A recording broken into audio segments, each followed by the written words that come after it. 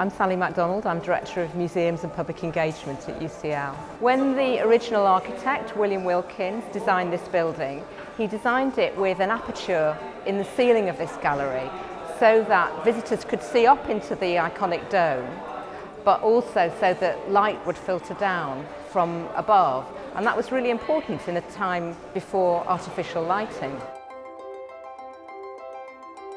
In 1847, the family of the famous neoclassical artist John Flaxman donated a large body of work from the artist's studio to UCL.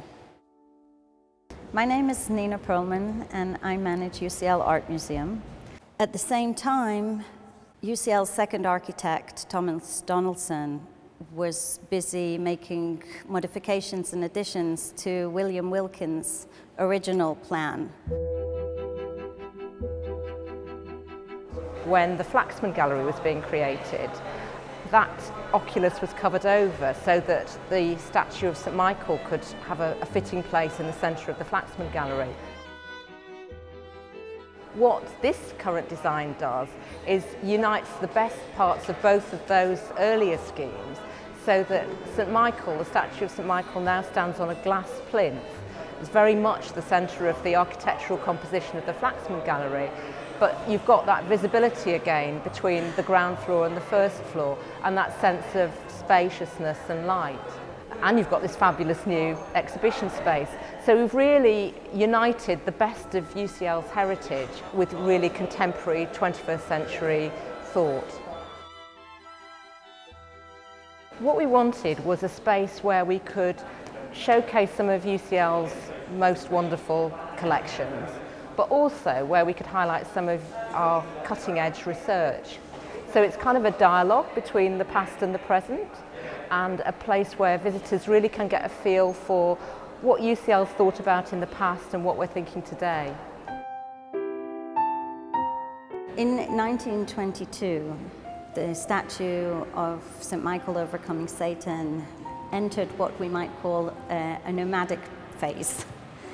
Photographs from 1937, where we see the sculpture out on the portico, leading up to its departure from the university in 1972, when it went on long-term loan along with other models to the V&A.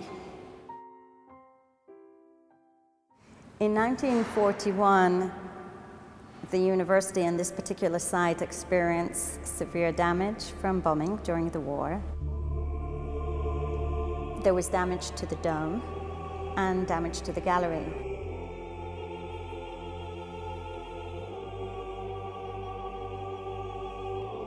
The absence of St. Michael from the gallery, in fact, is what saved the sculpture. St. Michael finally returned in 1994. We wanted to do this because previously this space was very much a thoroughfare. It was just a space that people walked through on their way to somewhere else. And now I think it's somewhere that's a real destination. It's somewhere that people can stop and look and be inspired. And we really feel it's going to be a space that's going to change and reflect UCL's current concerns. A space which students are going to find really stimulating as well, but also that visitors to UCL for the first time are going to get a real feel for what UCL's about.